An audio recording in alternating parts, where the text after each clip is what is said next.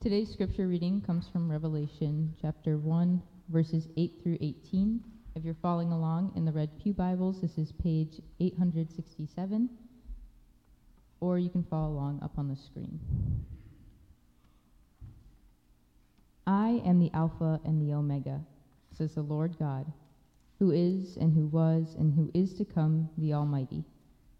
I, John, your brother and companion in the suffering and kingdom and patient endurance that is ours in Jesus, was on the island of Patmos, because of the word of God and the testimony of Jesus. On the Lord's day, I was in the Spirit, and I heard behind me a loud voice like a trumpet, which said, "Write on a scroll what you see, and send it to the 7 churches, to Ephesus, Smyrna, Pergamum, Thyatira, Sardis, Philadelphia, and Laodicea." I turned around to see the voice that was speaking to me, and when I turned, I saw 7 golden lampstands. And among the lampstands was someone like a son of a man, dressed in a robe reaching down to his feet, and with a golden sash around his chest. His head and hair were white like wool, as white as snow, and his eyes were like blazing fire. His feet were like bronze glowing in a furnace, and his voice was like the sound of rushing waters. In his right hand he held 7 stars, and out of his mouth came a sharp double-edged sword.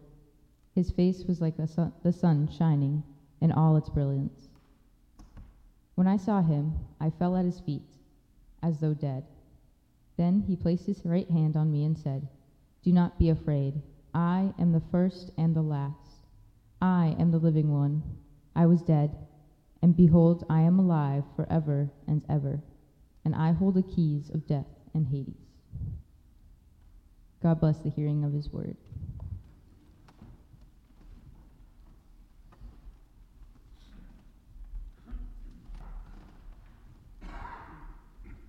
Will the children come on down? Where are you? Oh, he's still up there.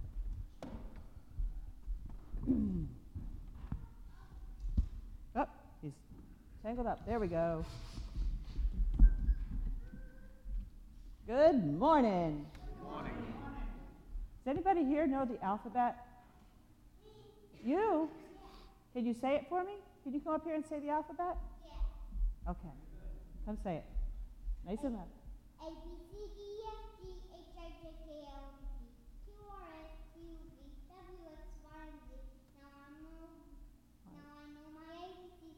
Next time won't you sing with me? Good job. Good job. All right. So I have a question for you.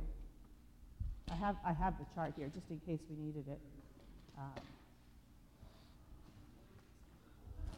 I think I need some help.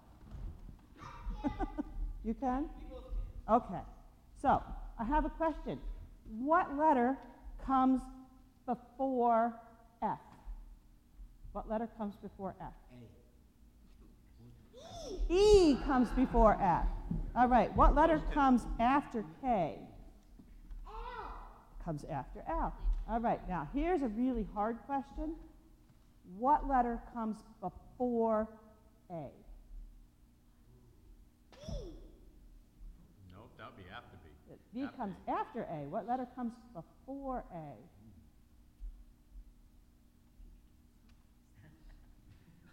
I told you it was a hard question. Does any letter come before A? Is there any letter over here? No. No. All right, now here's another tricky question. What letter comes after Z? Now I know my ABCs. Well, next time won't you sing with me, right? Nothing comes after Z. Yeah. Yeah. Do you know not all alphabets have the same letters in them? Yeah. You did know that? Yeah? So not all letters, not all alphabets stand out like this with A. Most of them start with an A sound. Apple. Like apple, you're right. The Hebrew alphabet is alphabet. No, wait a minute. Let me get it right now. Get the right tune in my head now.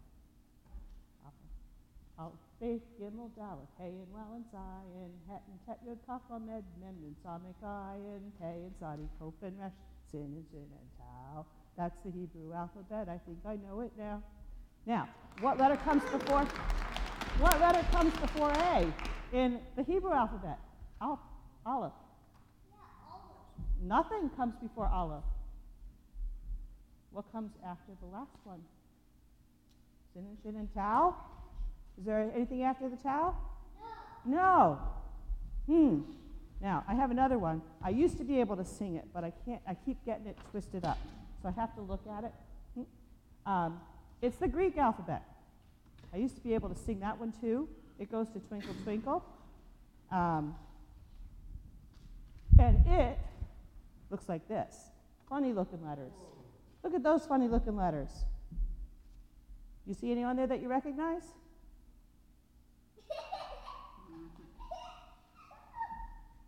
Yeah, there's an A and a B. Yeah. That's alpha, beta. This one's gamma. Yeah, but do you see this one like this, and do you see this one's like this? Yep, So that's the B. so these two B's are They're the same.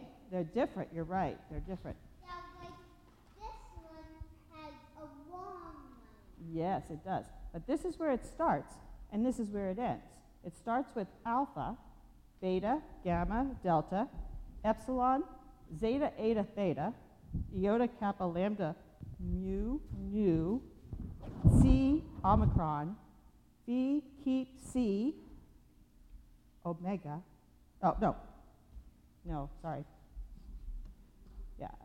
Phi, keep, C, pi, rho, sigma, tau, upsilon, Phi, keep, C, and omega. So omega is the last one. And that sounds familiar because in our Bible thing today it said that God was the Alpha and the Omega. Oh, go ahead.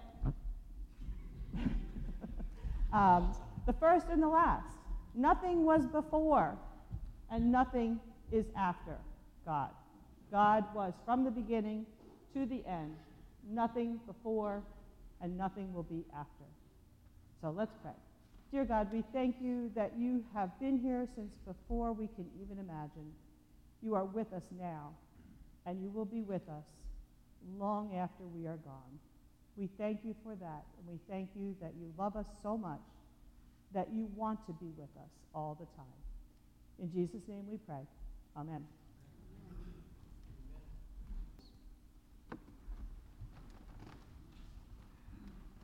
Let's pray together.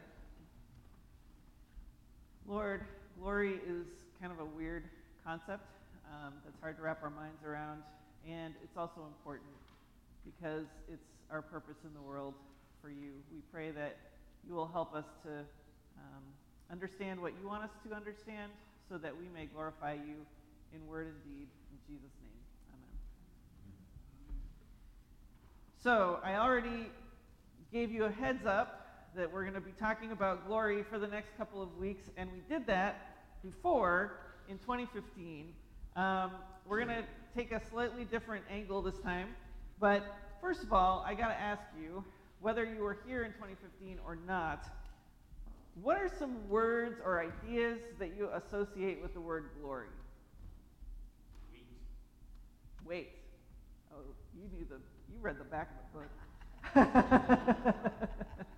An expert on weight.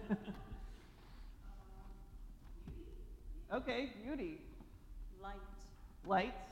Victory. Victory. Presence. Worship. What did you say, Tom? She said love. Love. Oh, you guys. Man, I'm impressed. I didn't expect some of those words I expected. I didn't expect all of them. Yeah, all of those things are related to glory. How many of you have heard about or have, yeah. Never mind. Sorry, I'm having a hard time getting into this. Glory is an important word in the church, but it is a little hard to wrap our minds around. We have all these associated words, but actually, if you think about them, they don't all sound like they go together, like light, victory, wait, what, huh? And yet, most churches that you go to will tell you in some way or other that it is important for us who follow God to try to glorify God. Right?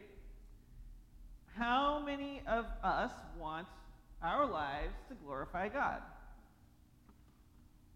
Okay. How many of us know what that means? I know what I think it means. Okay, what do you think it means? I think it means that I'm supposed to live in a way that shows God's greatness. Okay, that's a good summation. Ron said he thinks that to glorify God with our lives means to live in such a way that it shows God's greatness. I can get behind that. So this is why we're revisiting this topic, though. In 2019, we focused on a couple of things. One was in John chapter 1, which we looked at a couple of weeks ago at Christmas time.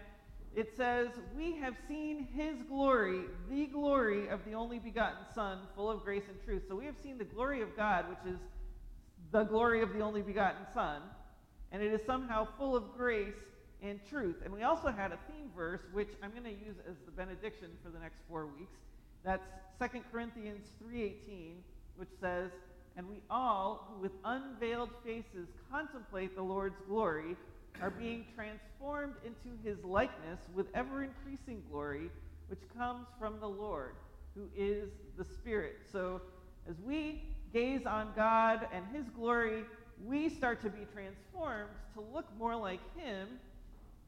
We become glorious, and God becomes seen to be more glorious through us. God wants to share his glory with us.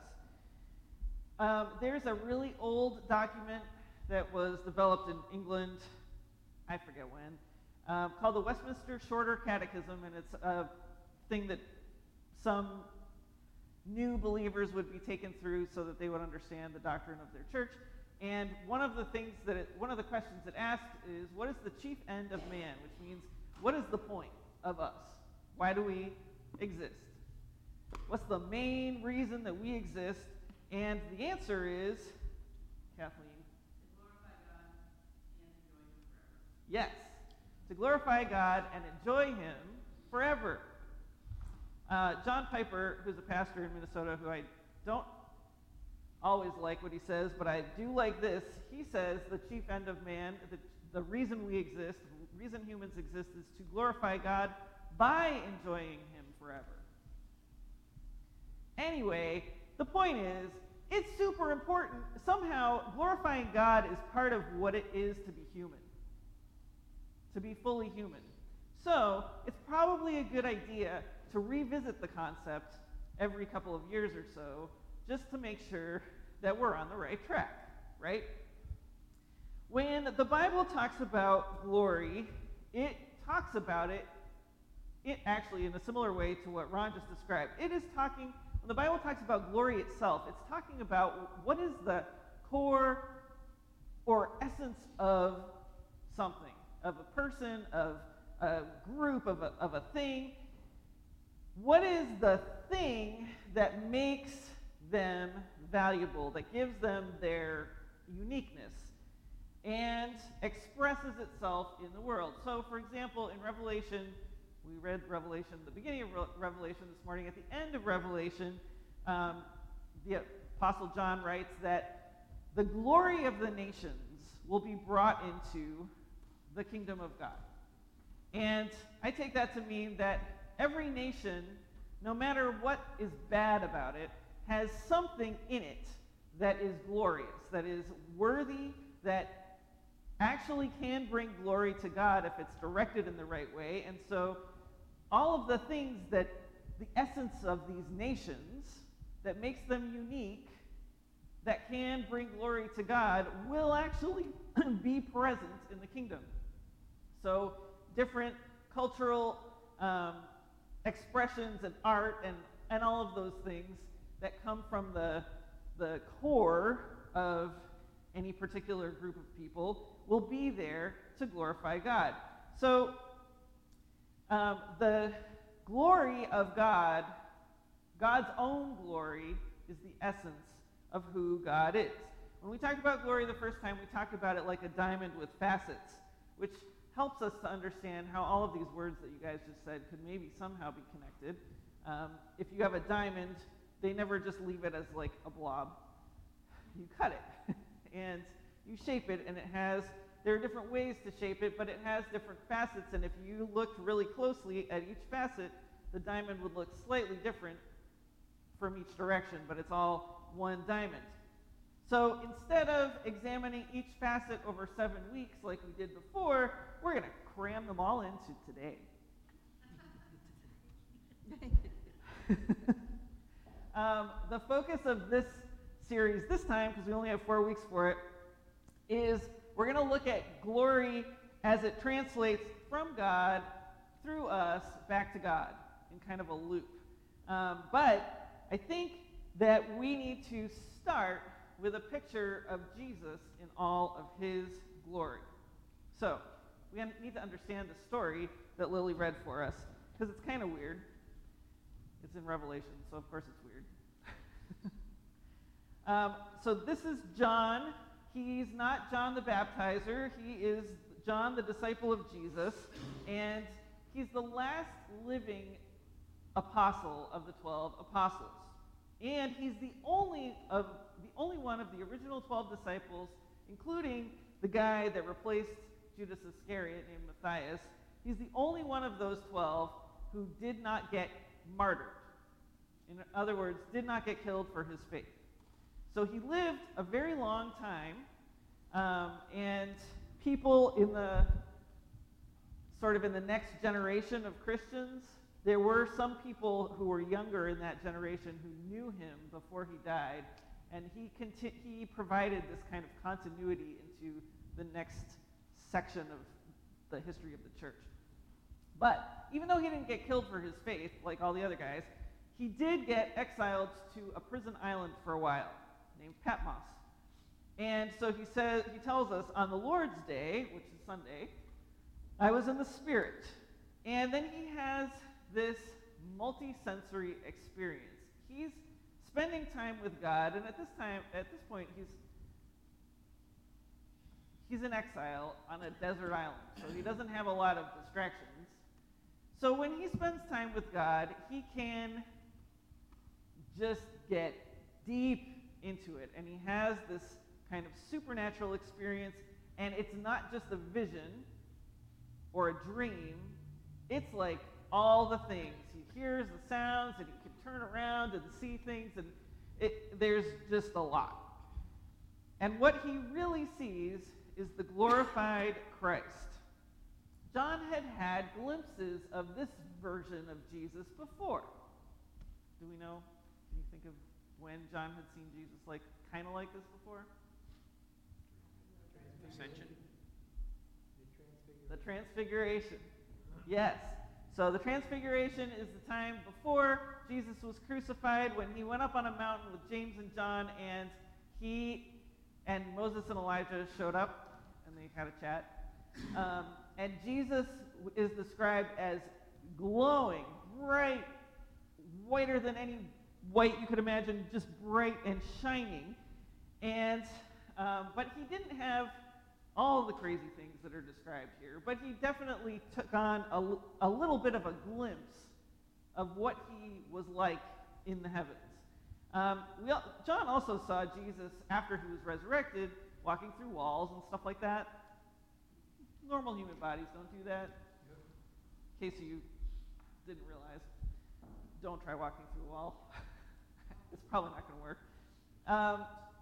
But so John had seen little snippets of Jesus as fully glorified, fully himself. But this is the real deal Jesus. This is Jesus uncensored. There is, he's got glowing hair, and his eyes are like fire, and his feet are like fire. There's lots of fire going on here. And he has a mouth sword. Is that cool? Weird? Scary? I don't know. It's just crazy. The effect of Jesus as he really is, in all his glory, we would say, he's too bright to look at. His eyes are blazing, and this levels John. John knew this guy, right? He hung out with him. They knew a whole lot about each other, and now John is seeing Jesus in a way that he has only ever barely glimpsed before. Remember when we talked a couple weeks ago about 'twas grace that taught my heart to fear and grace my fears relieved? Sometimes you have to get a sense of the real magnitude and glory and awesomeness and holiness of God and get a little bit of healthy fear. Most fear is unhealthy, but it's not bad to have a little bit of a sense of awe,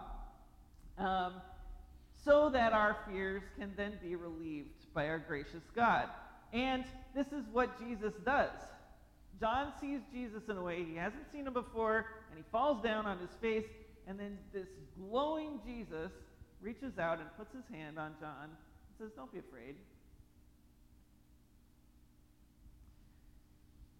So, we are going to look at these facets of glory and look at them in the context of this Jesus that we don't really have. You know, we have lots of drawings of what people think Jesus looks like, but none of them look like this. I haven't seen these. So, if glory is the essence of something or someone, and this is what we see Jesus' glory looks like, it might be tricky to sort of say, well, that obviously we can tell that this means God is love. Maybe. So, we need to back up to another one of John's writings. John wrote a gospel, and he wrote Revelation, but he also wrote 3 little tiny letters that are shortly before Revelation. And in the first letter, which is only 5 chapters long, over and over and over again, John says, God is love. I've said this here before, but maybe not enough recently. So it bears repeating. John doesn't say God is loving. John says God is love. That means love is the essence of God. And so, if love is the essence of God, then God's glory is love. Pam got it. Yes. So, if the true nature of glory is the expression of, or the core of, something or someone, what something or someone really is, then the glory of God is love, and love is the glory of God. What that love looks like, we can tease out over the next couple of weeks, but we need to keep in mind that this is what John says about God, and this is really the only attribute of God that is not an attribute, that is the core of who God is. Elsewhere, the Bible tells us about God's other characteristics. He's righteous, he's holy, he's just, but those are all descriptors. It doesn't say God is righteousness, or God is justice. All of those things are pieces of his love. They are aspects of his love. But the core of who God is love. This is the starting point. And the Hebrew word for glory is related to the Hebrew word for weight, which is back to Paul's point. So in Hebrew, the word for glory is kaved, and the word for weight is kavod, and there are some stories in the Bible where they play those two words off of each other, but the idea is that the substance of something is its glory. So in 2019, when we talked about diamonds, we talked about how the glory of a diamond is much greater than the glory of, say, glitter. And they're both shiny, right? But a glitter has no value. I think I looked it up when I was doing that sermon series, and I could buy a vial of glitter for like 25 cents or something. Maybe it's more now because of inflation, but I mean, I don't think that glitter is really ever going to approach the value and the glory of a diamond. Part of how we assess the value of a diamond is by weight. A carat is a unit of weight. And so we can use that analogy when we think about glory and weight. If you have something that can just fly off light as a feather, it's not particularly glorious. But something that's there, that's present, that makes itself known to you, that can be glorious. So when we know that the essence of God is love, and we know that that's where God gets his weight from his love, then we can see the other facets of his glory in this picture of Jesus. We got to start with those kind of outside that picture because it's a crazy picture and we don't have a whole lot of reference points for it. But if we know that God is love, then we can read the rest of this picture in Revelation of Jesus as glorious. So one of the facets we talked about, actually that we started with in 2019, was delight. There is something delightful about glory. If it's not the kind of glory that is I'm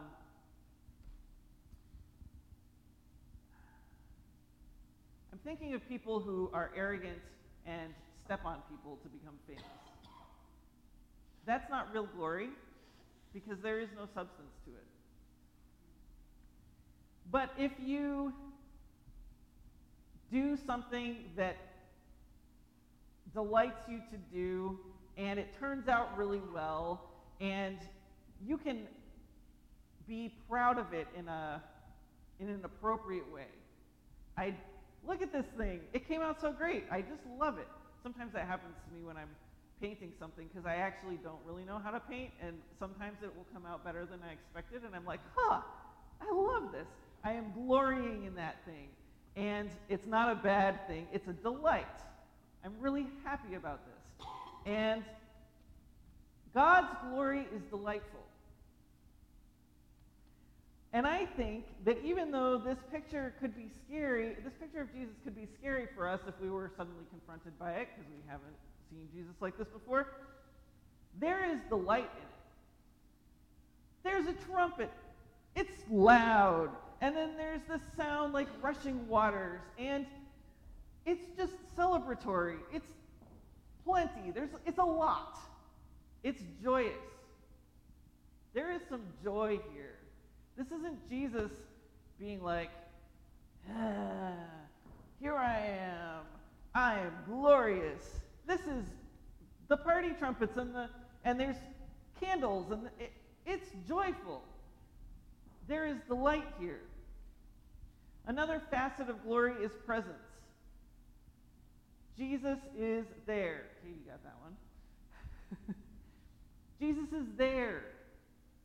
This isn't just a dream. This isn't just something that John's imagining. It's not even just Jesus' voice. John turns to see the voice, and what he sees is the glorified Jesus. Jesus is literally there. He is all there. There's no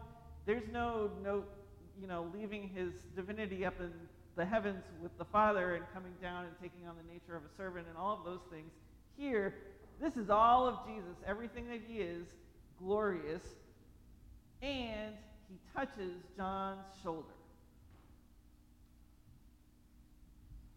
But another facet of glory, at least for human beings and Jesus in his relationship to human beings, is suffering.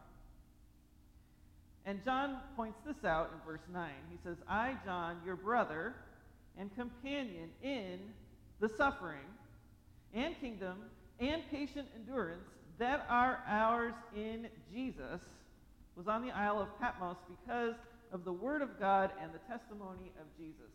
So there is something about this Jesus, even this glorious Jesus, with the blazing eyes and the fiery feet and the mouth sword, that in this world brings suffering, but also that comes through suffering. This is the Jesus that we see after he has made himself nothing and taken the very nature of a servant and been glorified. Remember how we talked about that? He goes down and he goes up. It's a comedy that's a smile. It's a happy ending. And so this is Jesus after the suffering. This glory comes from what he laid aside, and this is what he has been raised back up to. Jesus is glorified because of the way his love for us played out in his own suffering, and we experience the same path to glory, the same way of Jesus, the same way of the cross. We talked about this when we were studying Philippians a lot.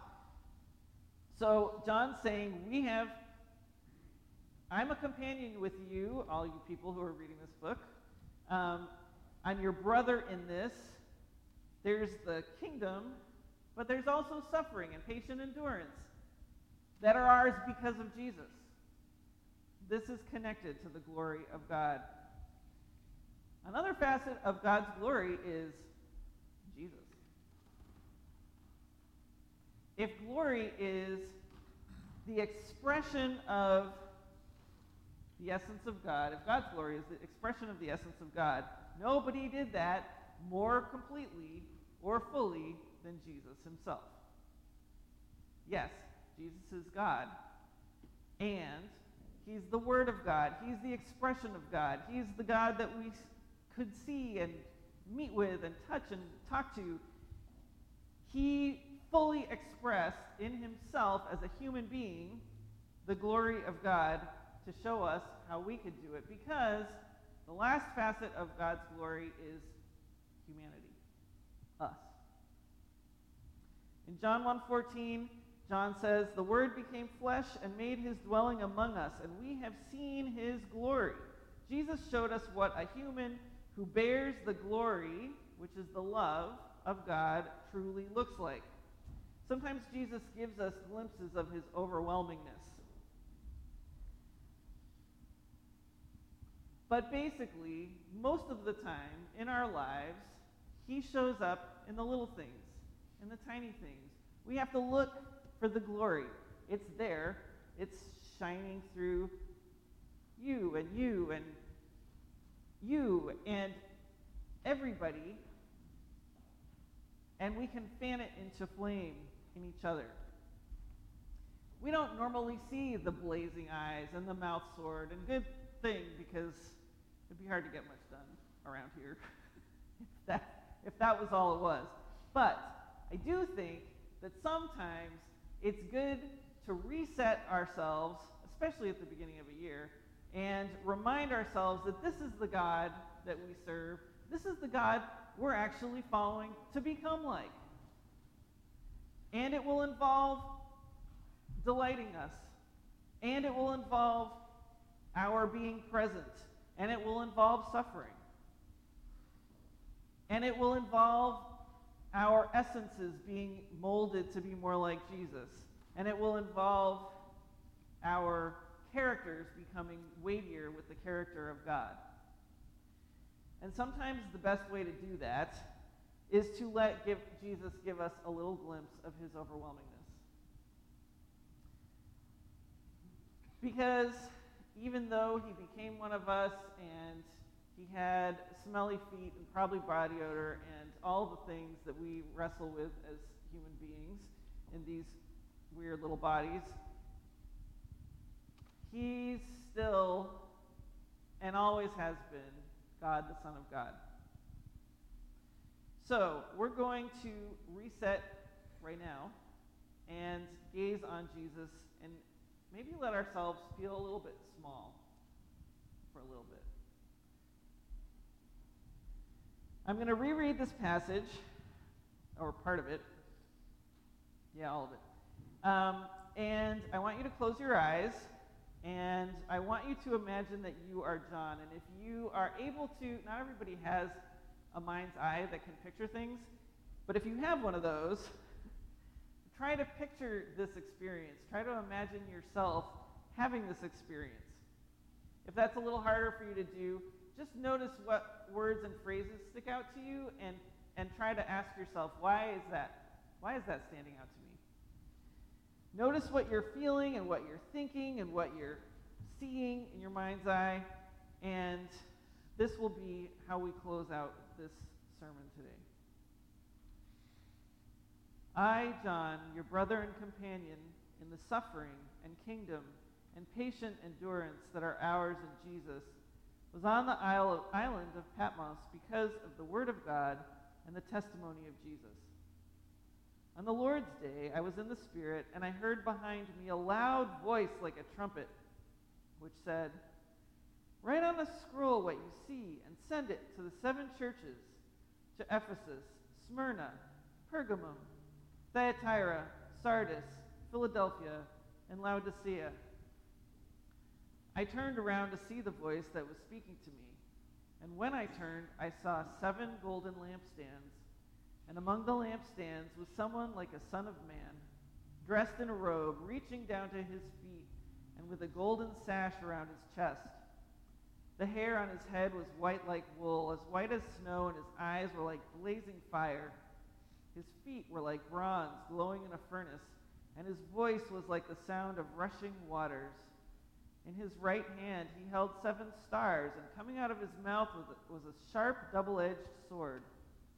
His face was like the sun shining in all its brilliance. When I saw him, I fell at his feet as though dead.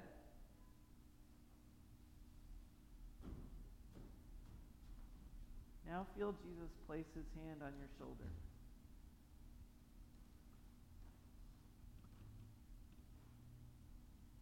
Do not be afraid, he says. I am the first and the last. I am the living one. I was dead, and now look, I am alive forever and ever, and I hold the keys of death and Hades. This week, continue to ponder the idea that God's glory and God's love are the same thing. Ask him how he wants to express his glory and love through you. Let's pray. Lord God, thank you that your glory is love. And it may burn like a fire, but it is also glorious. It is beautiful. It is delightful. We pray that you will fill us up with you so that we express your glory everywhere we go, your love for the world. In Jesus' name.